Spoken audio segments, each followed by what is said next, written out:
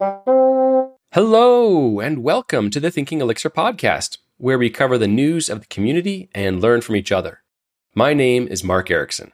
I'm Cade Ward. And I'm David Bernheisel. Let's jump into the news. First up, in a sequence of GitHub-related items, GitHub code search-based navigation now works with Elixir. So this was announced by one of the members of GitHub's team on Twitter, and this is GitHub's first community-maintained code navigation engine, and they were acknowledging the contributions from the Elixir side for making this happen. So what this is if you're browsing around in your repository on GitHub, you may start to notice that certain functions or modules are highlightable as you hover over them, and you can click them and see a declaration or references.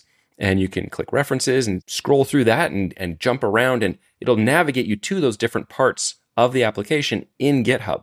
And so this was just a more recent thing. See, normally I don't browse the code that way, so I would not have noticed this if attention hadn't been drawn to it.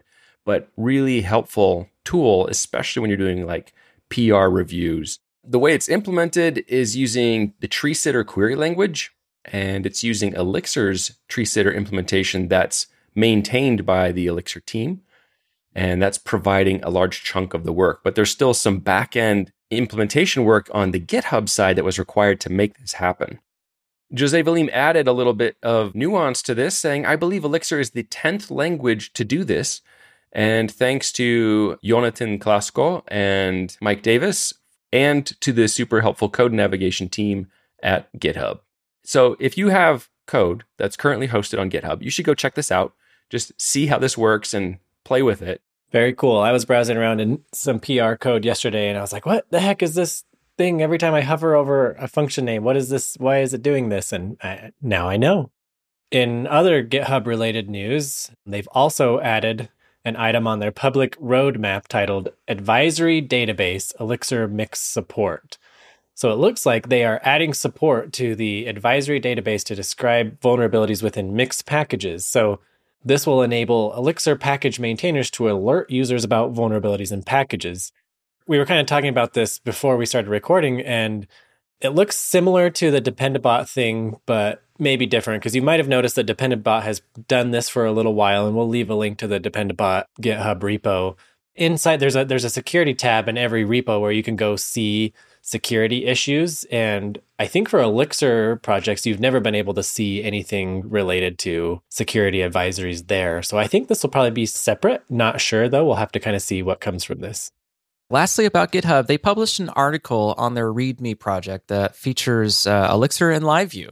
It's just a really good read. So I'm not going to repeat the whole article here, but here's the title of it. Move over JavaScript. Back-end languages are coming to the front end, highlighting a new crop of server-side tools that makes it possible to build web UIs without JavaScript. So if you're a listener of our podcast, this won't be news to you, right? But GitHub and the README project has a large audience, that probably doesn't know about Elixir and LiveView. So I'm just really happy to see that they wrote an article about these frameworks that we know about already, LiveView, for example. But they also highlight Stimulus Reflex, or Reflux, whatever, at Rails on the Ruby side, and the LiveWire project over there in the PHP world. There's other frameworks, too, that are trying to accomplish similar effects. Now, we know that LiveView is somewhat unique in its approach, but it's still good to see this new way of tackling web UIs and server applications. Great article. Give it a read. Let us know what you think of it. With that sequence of news items about GitHub, I think the thing that just struck me the most is just how much attention Elixir seems to be getting from GitHub, which I think is really cool. That's exciting. Just that they're seeing a lot of value in either adding support from within to make it so that Elixir projects are better supported on their platform, or even just talking about it publicly. So very cool.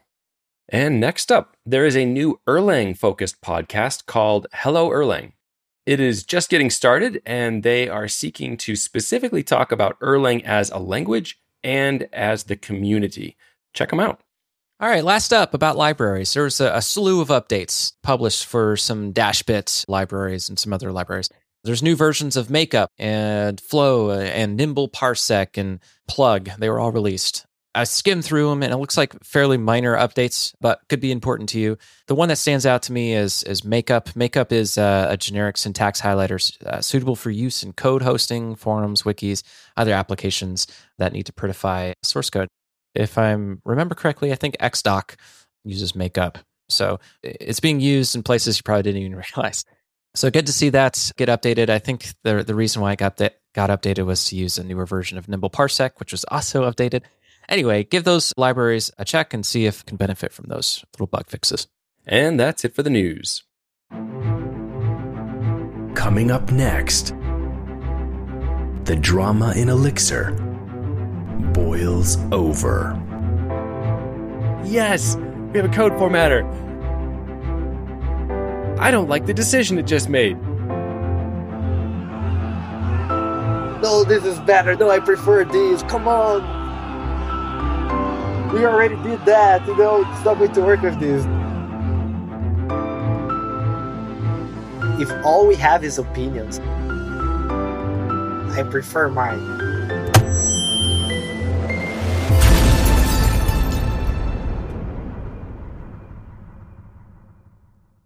Fly.io supports this podcast by providing editing services.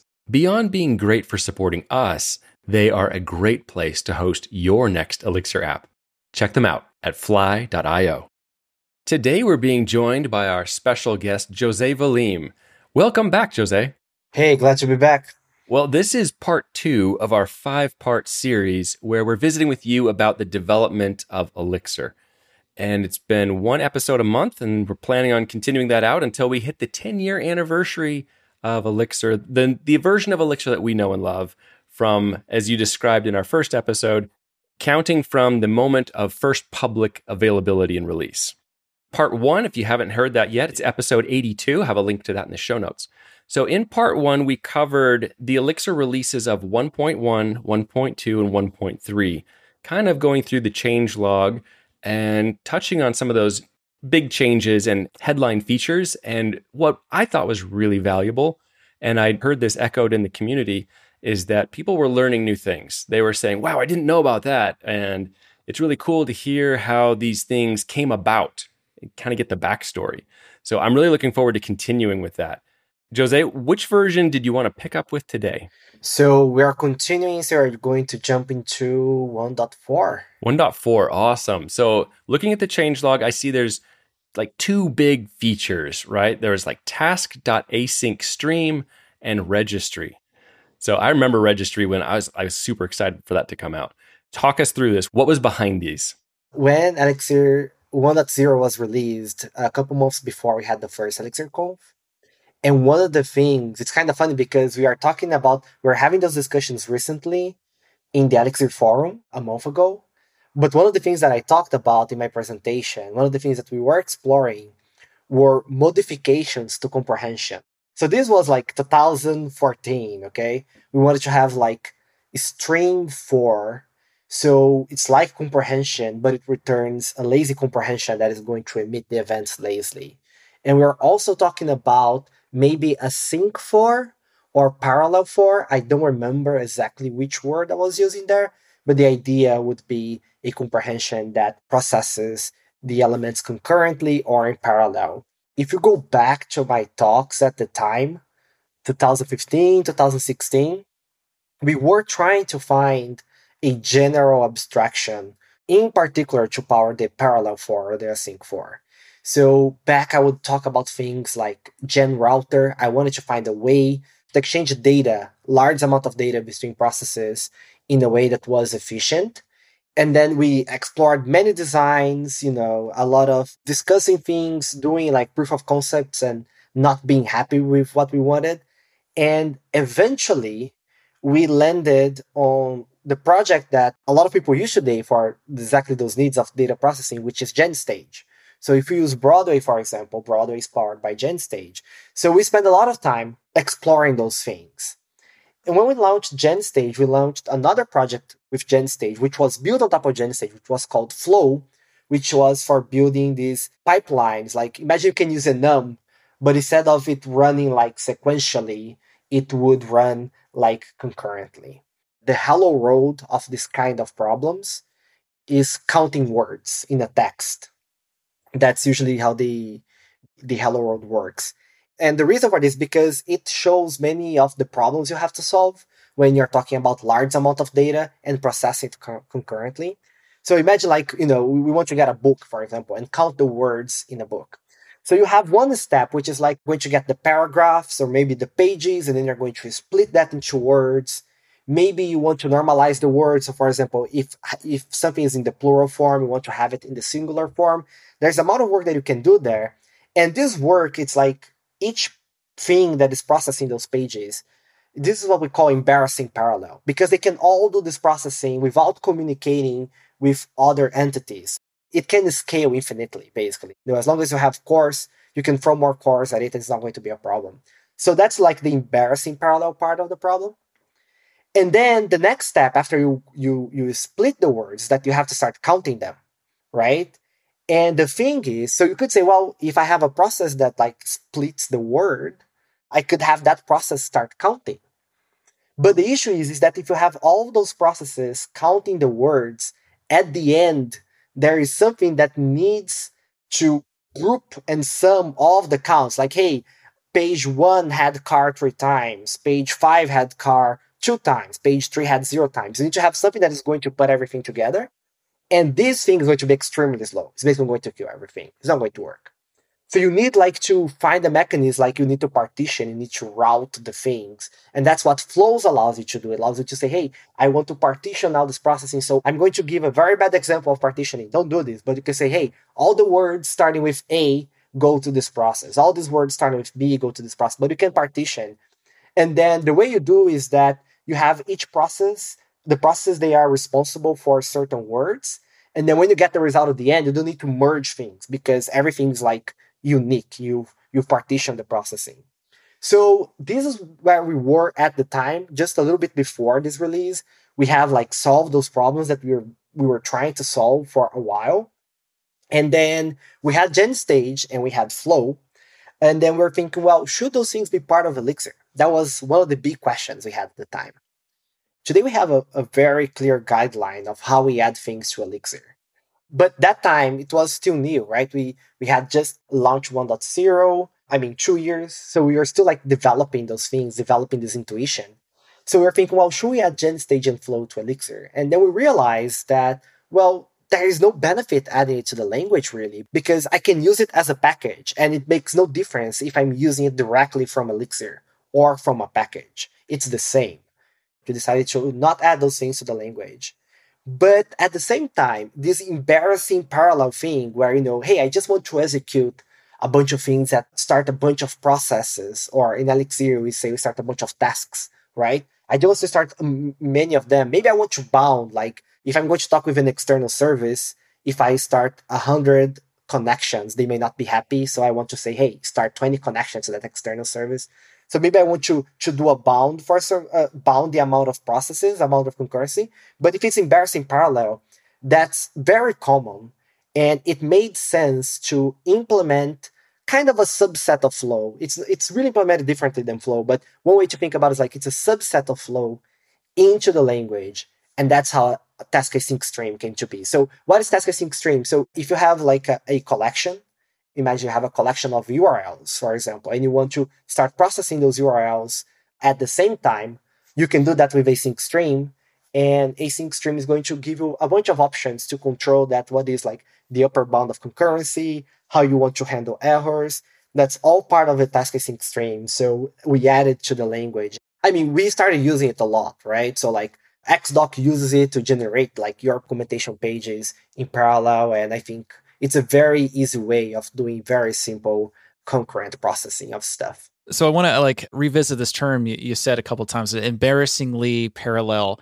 And I want to define that a little bit. That word embarrassingly in this context means it is really good for parallel. Obviously good. Maybe obvious is what should be embarrassing about it, right? That it's so obviously fit for parallelism, and in this case, async, tasks for Elixir, that it should be the choice here, And I'm curious. So, we talked a lot about task async stream, and we'll talk about registry here soon too. But is interesting to hear, like that gen stage and flow, you had that thought process to like, should this go into Elixir proper, be merged into core? And the decision was no. But being so, I don't know, Elixir and distributed and parallel processing, it's so good at it, and almost like, I don't want to say equal, but like when people are starting to think about like the problems they need to solve, Elixir is the first thing that comes to my mind, and Erlang to solve parallel processing or distributed processing of things. And so it sounds strange to me that tools like GenStage and even Flow, which are tools around solving those issues, higher level tools maybe than what's already in core, would be, nah, these are good for, libraries, not for core. But you did bring it back a piece, which was that task async, which is really cool. Yeah, one of the discussions I remember having at the time as well was like, because a standard library in Elixir is not that big, right? It's a small standard library. I think if we added it to Elixir, I think that would also be this kind of like pressure between quotes. It's a pressure, but not pressure that people need to know about it, or they need to talk about it, or books they need to teach about it, which I don't think it's a requirement. I don't think you need to know about gens. If you want to do nerves or if you want to do Phoenix, I don't think you need to know about GenStage. So that was also like, even though it's like part of the platform, when you put all the pieces together, it felt like it's good, it's great, the platform is excellent. I'm really happy of the abstraction, how it solves the problem, but I'm not really comfortable in pushing that to everybody. And I remember a distinction too of when things go into core is if Elixir itself is needed, it needs these tools, for working on its own things, like for Mix or for XUnit, for example. And so it sounds like GenStage and Flow weren't really needed for developing and working, the language itself, opposed to this other module that did make it into Elixir. Since 1.0, you could name processes, but the only name you could give to those processes is an atom. And atoms, they are like, you can create them dynamically, but it's a really bad idea to create them dynamically because they're not garbage collected. So if you are creating processes based on a user, for example, because you want to track a user or something that is happening in the system dynamically, atoms are not good. And we didn't have solutions to solve this problem before. I mean, there were solutions, but they were usually solving it from the perspective of a cluster. Like I can name a process anywhere in a cluster, which again, it's great, but sometimes you really only want the local thing. So I don't remember exactly what was the discussion that led us to registry. I probably got tired of seeing people like defining atoms dynamically for this. And I was like, we need to have an answer. But it was really interesting because I think this is exactly like this kind of nuance, because like, I think maybe today we use the registry in Elixir, but we didn't at the time. But like naming processes feels such a big part of the abstraction and of the model, and not being able to do it dynamically felt just like a big shotgun for you to shoot at your foot, that we felt like, well, this should be part of the language. And also because the registry is much smaller than GenStage and Flow. Even though GenStage and Flow, they're not super big, the registry is considerably smaller. It wasn't the example where we're like, yeah, we decided to add it even because we felt exactly the points that you brought up, right? About, hey, is it really part of the language? But for this one, we felt like, yeah, this is really part of the language, because we felt like this tool should really be accessible to people and it should be easy to use. I think registry is one of those things where you think, okay, well, what's the alternative, right? Before we had registry, what were we doing? And so whenever you create a process, you're getting a PID, which is its process ID. And when you look at that, it gets printed out. It's pretty meaningless. They're going to change if they get respawned. And you can kind of think of it as a uniquely generated ID for this instance of the running runtime. But then say, okay, well, I could create something and I just have to hold on to that PID. And then I have to create my own association. And well, maybe I do want people to be able to find it. So what if I wrote it to an ETS table? And well, I could index it by something. So I could index it by maybe a string or something else. And that's kind of what you're doing, is you end up naming it. Isn't that how registry works on the inside? It's using an ETS table to kind of create that key value bridge to the PID? Yes. And one of the things that was very important for us was to make sure that the registry was scalable.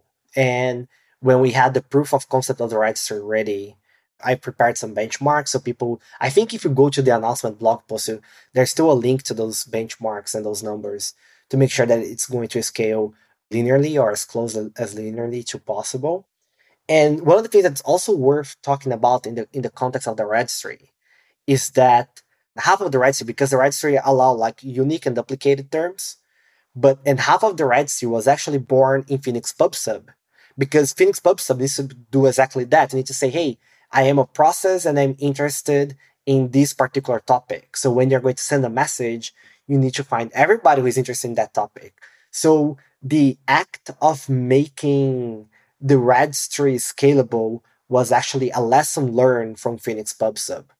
So it actually started in Phoenix PubSub, and we got the lessons there. We got the needs that we were seeing, and we're like, okay, we are baking that into the language. To the point, I think later I went to refactor Phoenix PubSub, and I think the implementation of Phoenix PubSub is like 250 lines of code or something ridiculous like that. It's super small. We talked about task.async stream and registry and how those were big impacts on Elixir itself.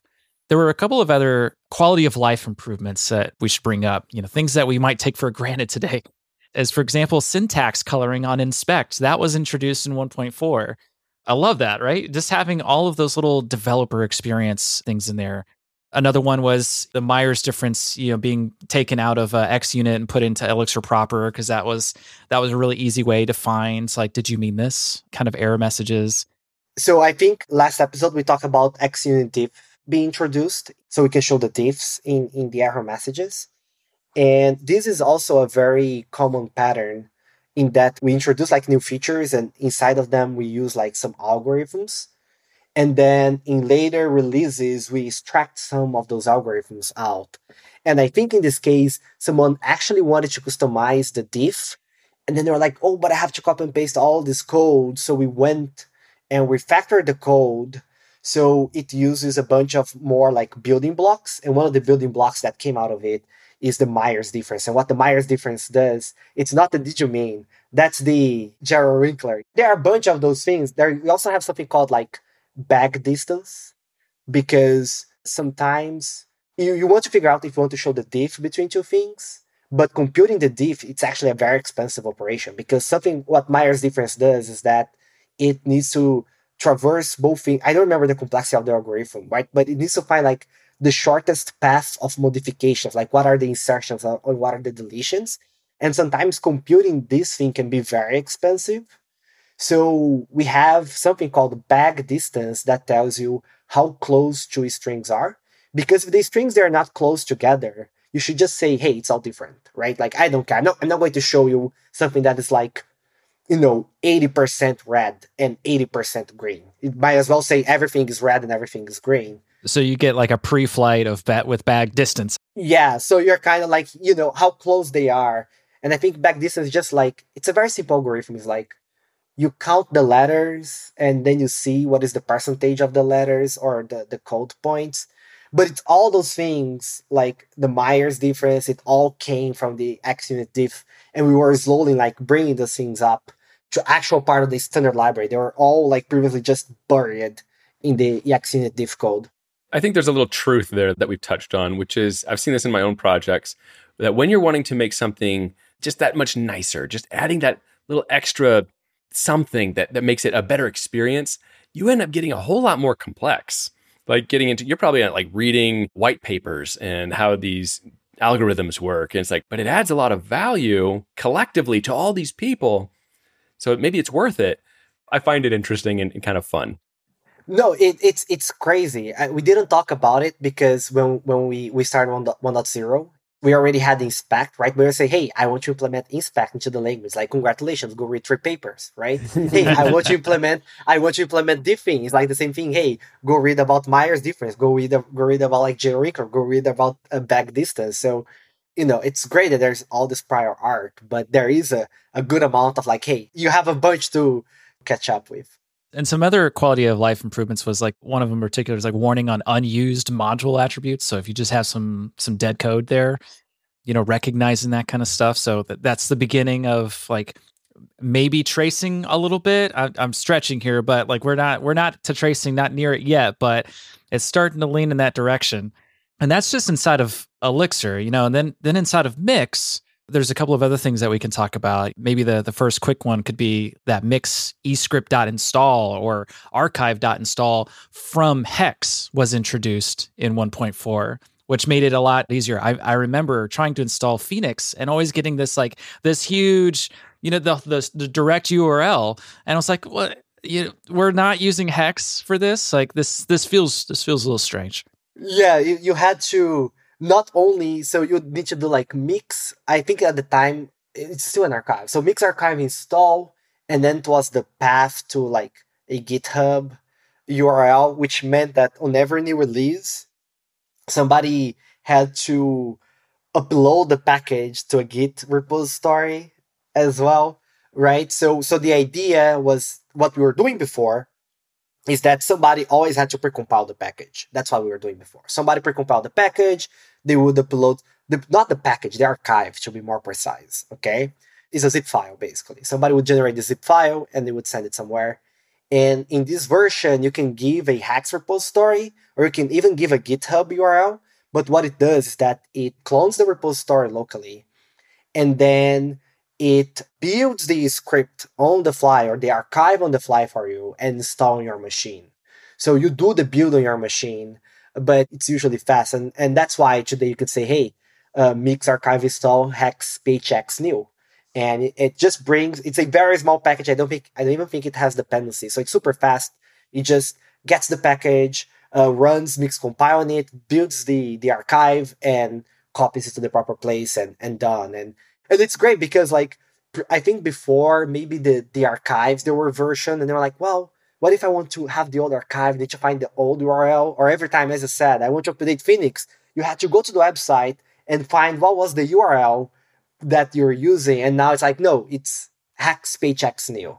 I have a whole condition in my runner, my diff generator for old versions of Phoenix to go grab it in this wholly different way. It's actually cached in my Docker images, but yeah, it was interesting coming across that little bit of history that we've long since forgotten. Maybe the last part on 1.4 that we can touch on is like the application inference via extra applications. So I remember, if you wanted to start an Elixir application, and in my case, it was always a Phoenix application, you're probably going to add a bunch of Mix libraries to it. And the typical, and some of them probably even still say this, in their READMEs, they would always say, put it in your deps list, and then also add it to your applications list, if it were that kind of library where you're at, it has to start and it has its own supervision tree. Which are 99% of the libraries. Yeah. And so now in 1.4, I don't have to do it, but like all these libraries are still telling me to do it. Now I'm a little bit confused on like when is it applicable? When is it not? Can I ignore this instruction now? So tell me about this new Mix feature, extra applications, and the inference of it. Yeah, exactly that. So you had to add something to the deps and to the list of dependencies, which is the same as you do today, but you also had to list the application explicitly. If you didn't do that, nothing broke. So why am I going to do it, right? Or most things did not break. But the issue is that if you were to assemble release, which was not part of core, so this is probably when Distillery started gaining traction. So if you were to build a release, the release would be missing that application that you forgot to list, and then it wouldn't work in production. And you would find that out only in production. So we're like, well, it's kind of silly to ask people to add to both places. And most dependencies, most applications, you actually want to add to both places. So let's stop asking people to do that and automatically infer. But there was a period of migration there that it definitely caused confusion. And I remember sending many pull requests to many projects, just removing that part, saying, hey, add it to our application list. And if you see that today, like just send a pull request. You don't need to add to the applications list. Some old projects may still have it. And it's funny because later on, I don't remember, but more recently, maybe within the last 2 years, if you call an application, if you call the code a module from an application in your code, and that's not in the application list, we actually warn you. So we went like the whole way of making sure that you're not shipping flawed releases that are missing modules. To just remind like the time frame that we're talking about, this is early 2017. Yeah, this is 5 years ago at this point, right? So quite a while ago, yeah, way before releases. And yeah, Distillery was the releaser module at the time, the releaser library. So yeah, these new problems that were coming up, and Elixir was starting to solve these. And this is decidedly like developer experience here. I think this whole release colors it developer experience to me. We got two big features: async stream, with tasks, registry, lots of quality of life improvements. We got easier and less foot guns with the application inference via extra applications. You just put it in your deps list, and then it should self-report on itself. Easier installation of Phoenix, hopefully, at least starting there and going forward. That whole release, developer experience to me, that was a landmark release, I think. And maybe that's just a landmark for me because that's more of what I can remember developing in. That describes 1.4 pretty well. 5 years ago at this point, at the time of this recording. 1.5 is the next release out of that. Taking it out of Elixir for a second, I know that there's a lot of other release schedules out in the world, and Intel has a pretty popular release schedule where every other release, or maybe Apple has every other release is a big release. And then the one in between is that smaller refinement, that smaller polish, so like they're just learning lessons from their last release, but not a huge innovation. Would you consider 1.5 to be that? Yeah, looking back at the notes, it definitely feels on the smaller side. Not intentional. I think sometimes we do have some releases that are like, yeah, it's a bunch of small goodies, I'm looking at the list. So there is this one that I love. I gave a talk that I really like, which I think was mostly live coding.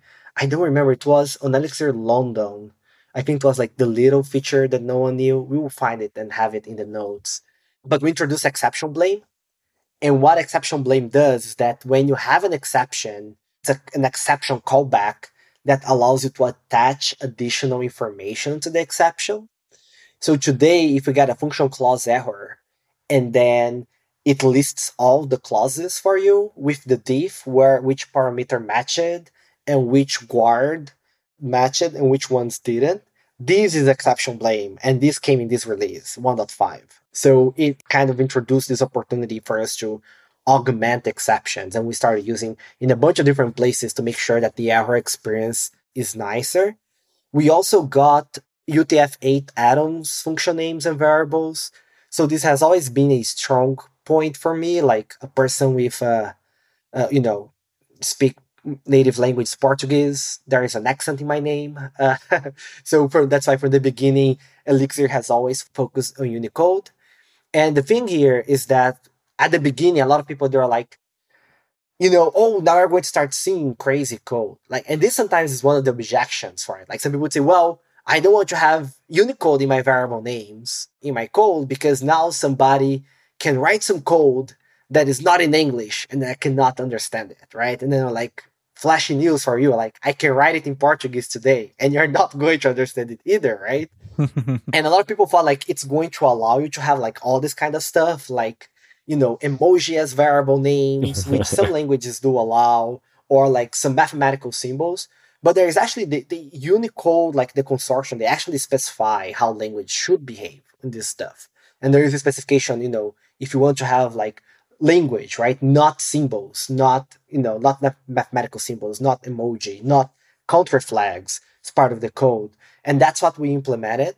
And it's actually curious because we are improving this in the upcoming Elixir 1.14 to restrict it a little bit more because people found out some attack vectors like, hey, I can define a variable where the letter A looks like the ASCII letter A, but it's like the A in Cyrillic, for example. And that's coming the next release, protections against that. But that's when we started like supporting some basic support for Unicode in the variable names according to the Unicode specification. And we have a page in Elixir docs that explicitly declares what we implement from the specification, what we don't. So what you were just mentioning there is called Trojan Source. I have a link to this in the show notes in case you want to follow up with that. And it is using Unicode because you have this whole idea of most Western languages are left to right, but then you do have some languages that are right to left. And so that what you can do is you can have these invisible Unicode characters that change the direction that the code will be interpreted as, which causes it to say, you can read the code as like, oh, it takes this and adds it to that, and this is the answer, and maybe it does some other operations. And then what you're able to do invisibly is change the direction around. So it says, oh, do this other thing first and then do this. And so you can cause behavior that is malicious that you cannot read by even visually inspecting the code. It's good to hear that you're having some additional things and benefits to come at that. I know I use Visual Studio Code, and one of their recent releases was to highlight those in the editor, just saying, hey, here's some Unicode stuff, some invisible characters, and kind of highlight that so you can easily spot them. Yeah, GitHub is also emitting warnings if they see that. And this particular issue, so the paper that you shared, it's 2 issues. So one is the bidirectional stuff, and that is fixed in Elixir 1.13.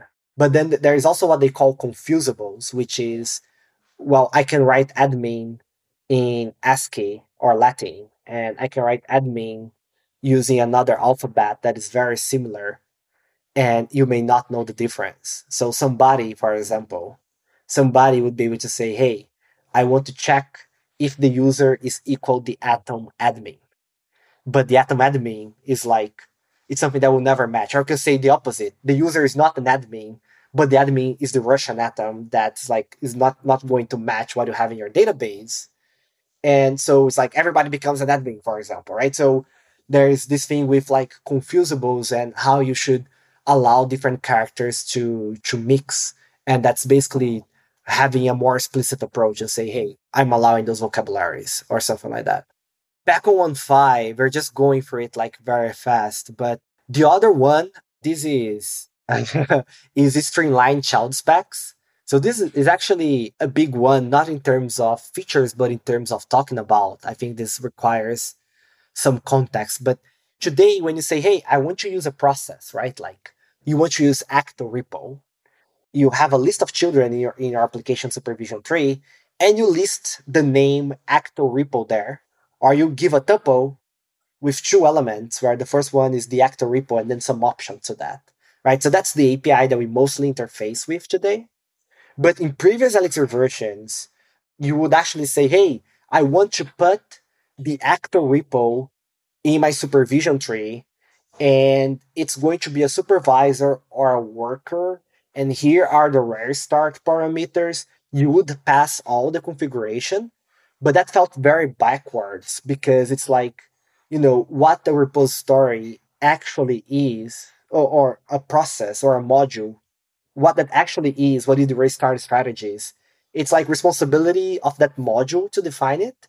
And now you have this thing spread out in 2 places. And that could lead to subtle bugs, right? So for example, a early Phoenix application could generate something that was a worker, and then Phoenix changed that later to be a supervisor, but your generated code was saying that it was a worker. So this was all about encapsulating what means to start something under a supervision tree and encapsulating that in a single place. It's small when you look at it. It's a small change. It's like a small addition to how you start supervisors, but I think it's a very important conceptual change. I'd agree with that. And since you mentioned Phoenix, we don't have to go into it, but just to mark the time frame here, we're talking about 1.5. That's late 2017 at this point. This is when Phoenix 1.3 comes out. And if folks remember the history of Phoenix, 1.2 didn't look the way that 1.3 and even today looks like. 1.3 was the time where that whole concept of context modules was introduced. That's not related to Elixir so much, but, Phoenix has a big impact on Elixir. If you had a Phoenix 1.2 application, you probably remember upgrading it to 1.3 because of how much it changed, mostly in the generators, but that was an impactful change for software design too, I think, especially for new folks coming into Elixir and Phoenix at that point. Yeah, and the last thing here we have for 1.5, the last major one, and I wonder how many people use this, is that we have something called IExpri and the ability of setting up breakpoints from IEx. So IExpri allows you to drop into a place and access. It's not really a debugger because you can't it's a debugger, but it's not a step through debugger. You can't step through things. And it allows you to set up some breakpoints and go to certain places in the code. And this was part of 1.5 as well. It's building on the same foundation as exception blame. And for more details, there's the link to the talk, like the feature that no one knew or something like that, where I explain how this stuff works internally and the interesting things that we can do with it. I don't want to forget about this too. We skipped over it, but back in the previous episode in 1.3, the big change there, I think, was like naive date times and the calendar system. And so we didn't talk about it at 1.4, but there were some calendar improvements there, some quality of life improvements, some extra functions. And in 1.5, there's more calendar work that's happening. And so in this case, the ability to convert between calendars is another step to having an easier time, with dates and times and time zones, probably. After 1.3, pretty much all releases, they had additions to the calendar module. And I'm not sure if we talk about this. I actually think we didn't talk about this. So when we introduced the calendar types, date, time, datetime, and naive date time, we had the concerns about introducing the types. But one of the things that we did since the beginning is that we wanted to support multiple calendars as well. Not only is it the Gregorian one that we use today? I think so, yeah. We wanted to support different types of calendars.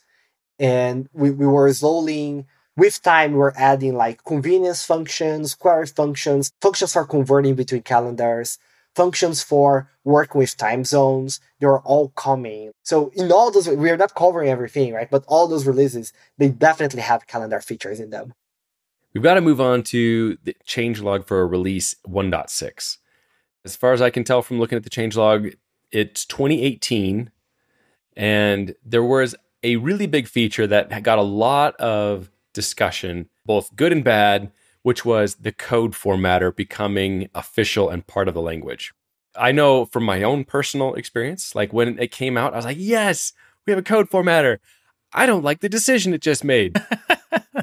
And then, having to take some time and kind of adjust my thinking to say, well, if it's really formatting it ugly, maybe I should just change the way my code is structured because it's coming out really goofy. It's like, okay, yeah, maybe it's overly complex on one line, so I can break this out. Maybe you can talk about your perspective on the code formatter. How was it received? Did you get a lot of hate or love, or what happened?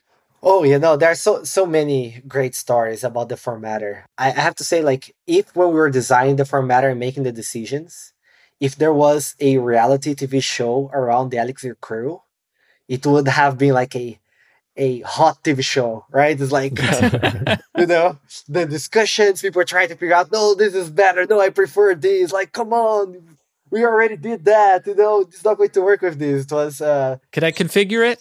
Can I configure it? Please let me configure it. At least that part we're all in agreement, right? Which I think it was why it was even more important why some of us really wanted some things to work in certain ways, because we know like configuration was out of the table.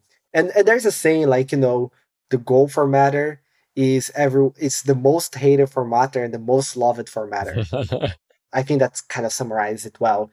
One of the things that we talked about in the previous episode was exactly that. Some of the features that we're adding, they started to come up because more companies and larger teams that were starting to use Elixir. So we had to make the compiler faster. We had to emit more warnings. We had to find things sooner. A lot of the improvements come from that.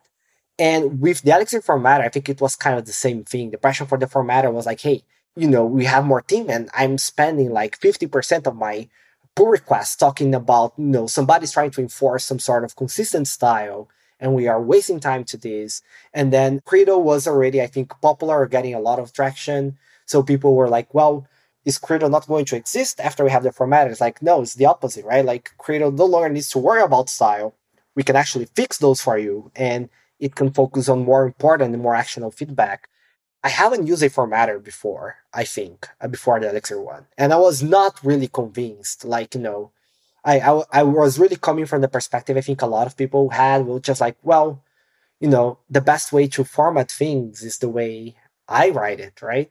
Really not wanting to consider that, like it needs to be. And a lot of the things that the way I formatted code before, it actually it's not how the formatter does it. So it's not like, hey, this is like Jose's personal preferences, right?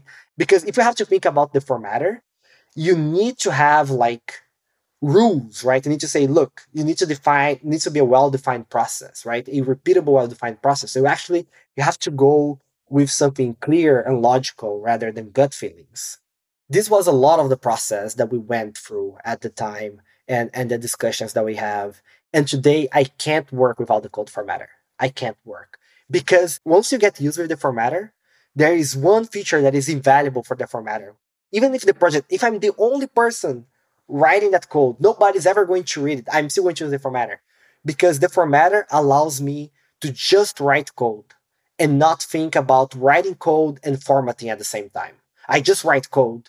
I enter new lines. If I want to enter 3 new lines for some reason, I can enter them. If I don't want to indent that piece of code, I don't need to go back and indent it. I only need to put the code down. And then I say, hey, make it pretty.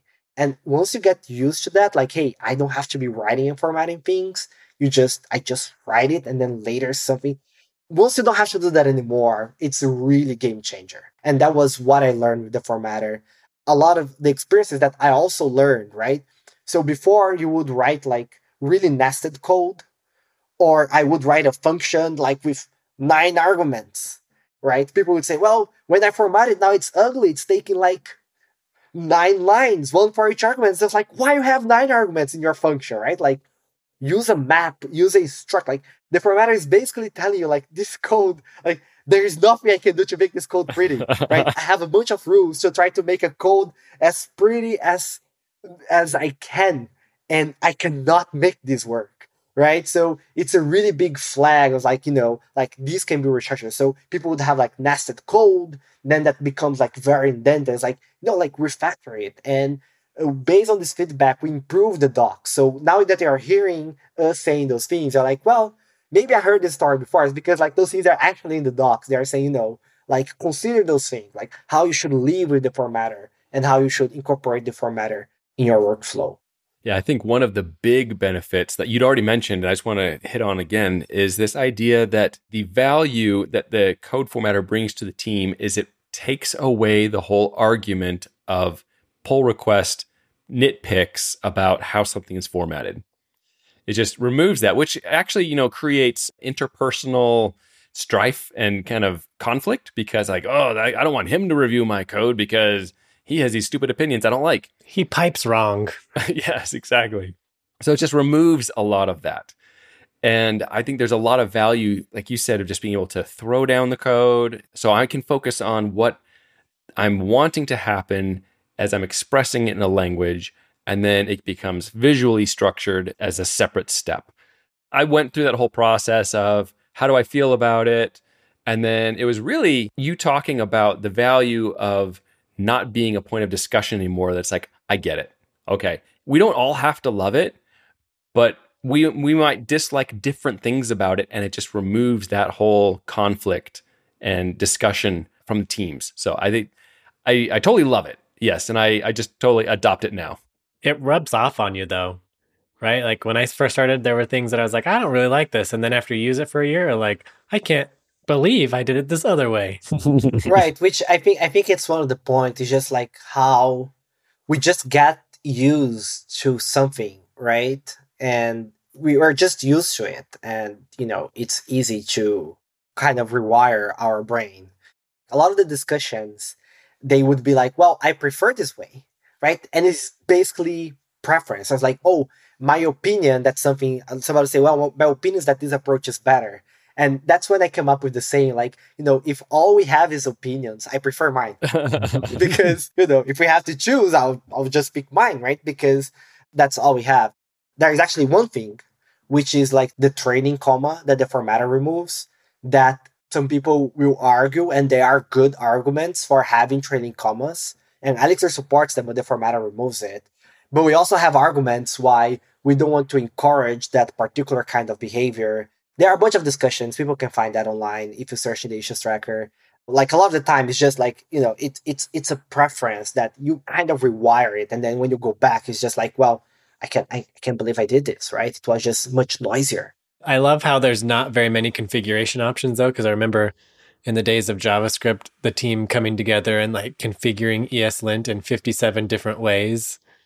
And then we had to all go through the dance of, well, I prefer this and my opinion's that. And we should add trailing commas here and not there. And Elixir is just like, we don't even configure anything. It's just run it. The defaults are great. Make sure that it handles migrations and ecto schema, no parens, whatever. You're good to go. Done. One of the things that I'm not sure if it's all, except for the line length. There's the discussion, should be 80 characters, should be 100. And I was like, let's make it 98. There is a reason, like there's a technical reason, but part of the reason is that if it's 80, some people is going to say it should be 100. If it's 100, people are going to say it should be 80. But if it's 98, everybody's going to say, why is it 98? It's just like completely reframes the discussion. Because otherwise, if you see 8, like a lot of people, they would like I, for example, like 80 for me is too short, right?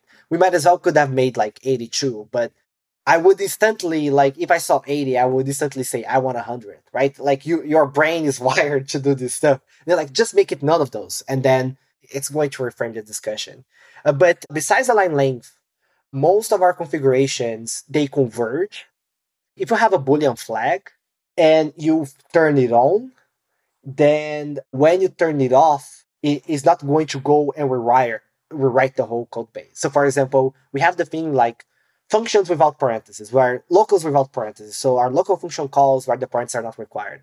But if you add the parentheses explicitly, we are going to keep it, right? Which means that if you remove something from local without parentheses, and then you add it back, we are going to add the parentheses, then we're not going to remove it. And this is both to preserve the user choice, but also to remove the things where people are changing the configuration and it has such a large impact on the system where it rewrites a bunch of the things. So except for line length, all of our configurations, they converge.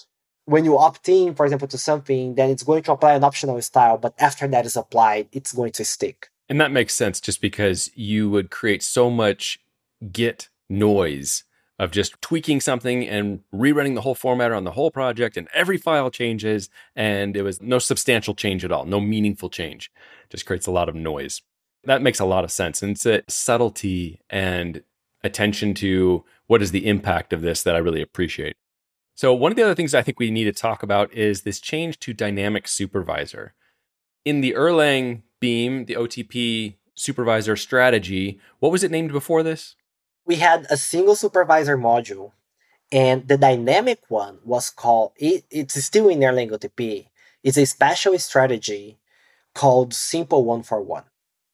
You can explain what it does, but for me, the biggest issue with the Simple One for One, I'm not sure if we change the return types, but it definitely changes like the arguments that you would expect for some of the functions. So some of the functions behave differently.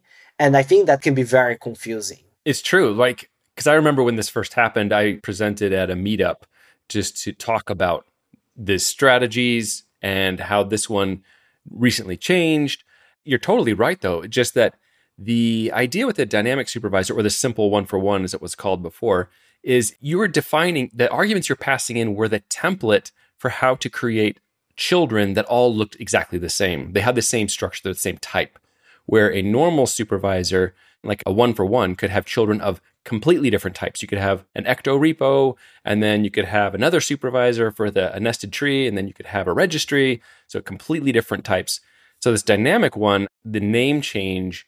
So that was one of my questions, like, where did it come from? Because it didn't change the way OTP works. It sounds like it was just to communicate better what its intention is. So one of the things that I do a lot when naming modules, when naming functions, is that I write the documentation first, and then I try to get the keywords from the documentation. Like most supervisors, you define the tree up front. This is one where you want to start the children dynamically. You don't know what are the children. So that's why the dynamic word, or on demand, right? I could have called it on demand supervisor, but that's the idea. Like it's dynamic. It's not static there in the code. So the next you had like these module attributes, which you'd use to annotate functions. And that was where you added this idea of deprecated, where I could flag a function as deprecated, being a nice thing because I have a large code base. We want to discourage people from using this one function going forward, but we don't want to break everything for all the different branches that everybody's on in the team, or if it's a library.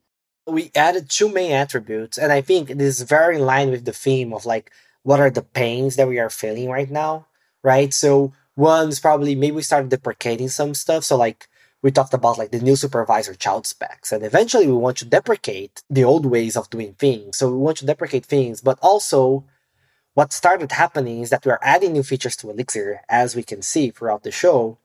And then I would go to the docs and I would say, oh, there's this feature in the Elixir module, right? Like, for example, if I'm maintaining a library, like Phoenix supports like 4 or 5 different versions of Elixir 6, right? And then you are playing with the code and you're like, oh, there's this function in this module. But that function was added in a recent version, but the documentation was not telling you so. So we also added the since attribute, which you started using in Elixir. And I think we went back even to add annotations to what was added in Elixir 1.4 to say, hey, this is the version where this thing was added. Today, there, if you go to the documentation, it's part of the metadata. It appears there in the corner. And it's very good for you to know, like, hey, can I use this? Or I cannot use this yet. Right, because a lot of times you might be pulling up the XDocs and your project might not be on that version yet. Yeah, especially because if you go to the documentation, it's always the latest, right? And I think this is a great compromise of like telling people to always go to the latest documentation, but still letting them know if they can use something or not. In 1.6, there are 2 last things that we can talk about, and we are going to finish for today. But we also have a lot of great improvements in both Mix, especially the compiler, and in XUnit. We talked in the previous show how at the very first Elixir versions, after 1.0, if we change one file in the code, it would recompile everything. And then we improved it to start tracking what is a compile time dependency and what is a runtime dependency. But what would happen in that is that the structs, they are runtime, they are compile time dependencies because you need to expand the struct field at compilation time. You had no macros, right? You're not using any macros in your code. You're not doing anything dynamically, but the simple fact of adding a struct field that would add a compile time dependency, and that would cause a lot of things to recompile. So in Elixir 1.6, we started tracking structs dependencies separately. And in later releases, I think 2 or 3 releases ago, we kind of generalized it, but we now track structs separately. So before, simply changing the struct would consider that module change at compilation time.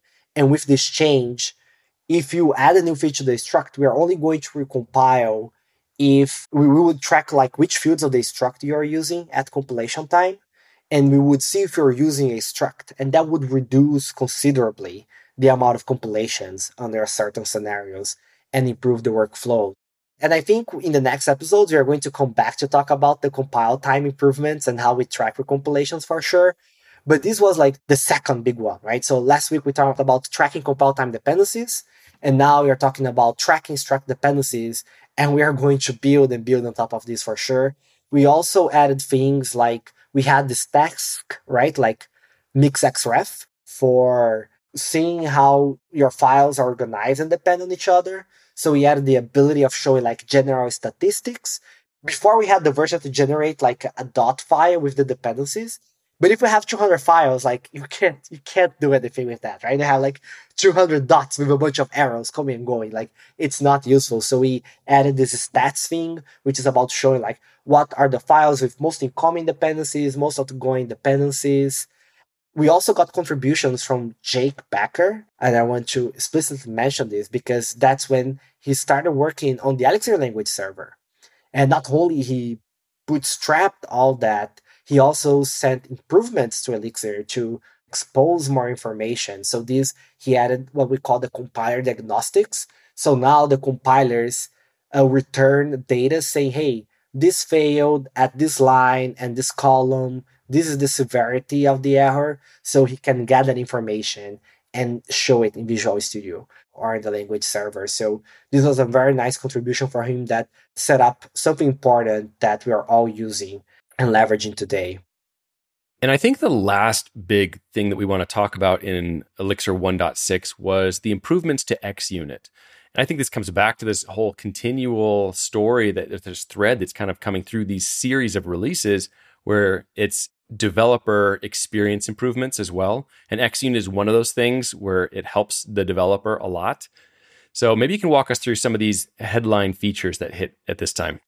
Yeah, I think the biggest one, and actually I'm curious to see how many people know it, but there is a slowest flag that you can give to mixed test. So you can say like mixed test dash dash slowest 10, and it's going to show you what are your 10 slowest tests. And that's great because it can help you find like, which part of your suite is slow and this kind of stuff. I actually just used that feature this last week. I had a test, multiple processes, and it was waiting for something. This one particular test actually wasn't waiting for the result of this other function, of this other process, but it would just hang and, until it timed out, and then it would still pass. So I was like, oh crap, how am I going to find this? Oh yeah, I'll use dash dash slowest. And I do the slowest 3 and it immediately flags it. Okay, that's the one. And then I was able to, okay, something had changed. It's waiting on the wrong thing. So it's just always hitting a timeout. So if you are in that situation today, there's something else you can do. It came in later Elixir version, maybe 1.12 or 1.13, which is you can also hit comment and backslash when you're waiting on a test. Control and backslash on Windows and Linux machines. And if you're on a Mac, it's the comment and the backslash. And that's going to tell you which test you're waiting on. It prints the test name. I think it sends a sig int or sig quit or something like that. And you can actually use this to shut down the VM anytime as well. If you don't like that that you need to press, like if you are on IX and like to have to press like Control C twice, you can just hit command backslash and it's going to shut it down immediately. That's a cool trick. Don't want to hit that accidentally, I guess. Yeah, it's a unique signal. I just don't remember which one is it. So you can probably use it in a bunch of other situations. So yeah, be careful for not hitting it. Don't create a habit, right? So in Elixir, we always, as far as I can remember, you can call mix test and then you can pass a file name. It's going to run all the tests of that file. Or you can pass mix test file name, column, and the line, and it's going to run the test in that line. But in this release, you can give the line of a describe, where the describe block starts, and it's going to run all the tests in that describe. I did not remember this was a feature. There was some times that I wanted to run all the tests in the describe, and I would use like the other notation, which is like only describe and then the contents of the describe. So it's actually good to remember that I can actually just give the line of where the describe call is at. It needs to be that exact line. And the last one I have here is that it's a very small change, but for some reason I really like it, is that we started reporting doc tests separately. So if you have any doc tests in your project and then you run the suite, it says, hey, I have 100 doc tests. I have 300 tests. It was from this release that we started reporting those as different things. And I just want to add to that with the describe block with the line number. I use that all the time. I love that. And just in case you, dear listener, are hearing this and you're like, oh, I didn't know I could use my line numbers. Or one of the things I think is just fun is that, say you have a test block of code and it's like 10 lines of code is happening in that. If your line number is anywhere inside that block of code, it just uses that to identify which test should I run. And I love picking something around the middle, because if I start making changes to my setup or something like that and it moves around, I can still focus on just that one test and it doesn't move off from where my cursor is for that line number. That's a big game changer when you're working in tests and debugging. For the describe, it needs to be the exact line of the describe. But yeah, for the tests, when you say a line, we are going to find what is the first test before the line that you gave. So for example, if you go and say mix test file, and then you give line 10,000, because I'm hoping you don't have a test file with 10,000 things, right? Let's imagine it's just 1,000 lines. It's going to pick the last test in that file, because we're just looking like, hey, what is the test that comes before? That's how the logic works. And because of that, the describe needs to be exact, because we don't know if you want to run the test immediately before or if you want to run the whole describe. But I'm super glad to hear that you're using the feature, because I really, literally, I was like typing the describe by hand that I wanted to run. And yeah, and it's good to know that, it was good to remember I can pass the line, right? Which is funny, because I was thinking like, it would be nice if when we have these episodes, right, at the very beginning before I started, like maybe people are going to learn like new tricks and then like, hey, I am learning new tricks because I forgot about them. I think you just maybe unintentionally gave us a really neat trick. So I always like to run the last test because I'm usually working from top to bottom. So now I can just put line number 10,000 and just keep rerunning. And when I add a new test, the last test will just be the one to be run. Yep. Totally doing that. Well, Jose, this has been awesome and it has gone way long, but I didn't want to cut it off because it was really going well. And I really appreciated the detail and the backstory that we were getting. If people want to follow you online or just see what else is going on, where should they go to do that? Twitter, I believe, and then Dashbit blog, Elixir Link blog. Those are the main places. And also follow the Erlang Ecosystem Foundation because sometimes we are publishing some of the work that we do through the Erlang Ecosystem Foundation blog. If I'm doing something, it's going to appear in one of those. Well, I'm looking forward to our next episode with you, which will be next month as we take on part 3 of this fun journey, which has been a blast because I've picked up new things and just remembered things. And it's like, IEX Pry. Yeah, that's right. I never really use that. I don't think about that. Little things like that, like give us an opportunity to revisit and say, look at some things that have been there for a long time. And we may just kind of pass by it, or we came to the language after this point and we just didn't know about some of these things. So I really appreciate that. And there's the big question. Will it be shorter episode? Will it be longer? We'll be taking bets. But unfortunately, that's all the time we have for today. Thank you for listening. We hope you'll join us next time on Thinking Elixir.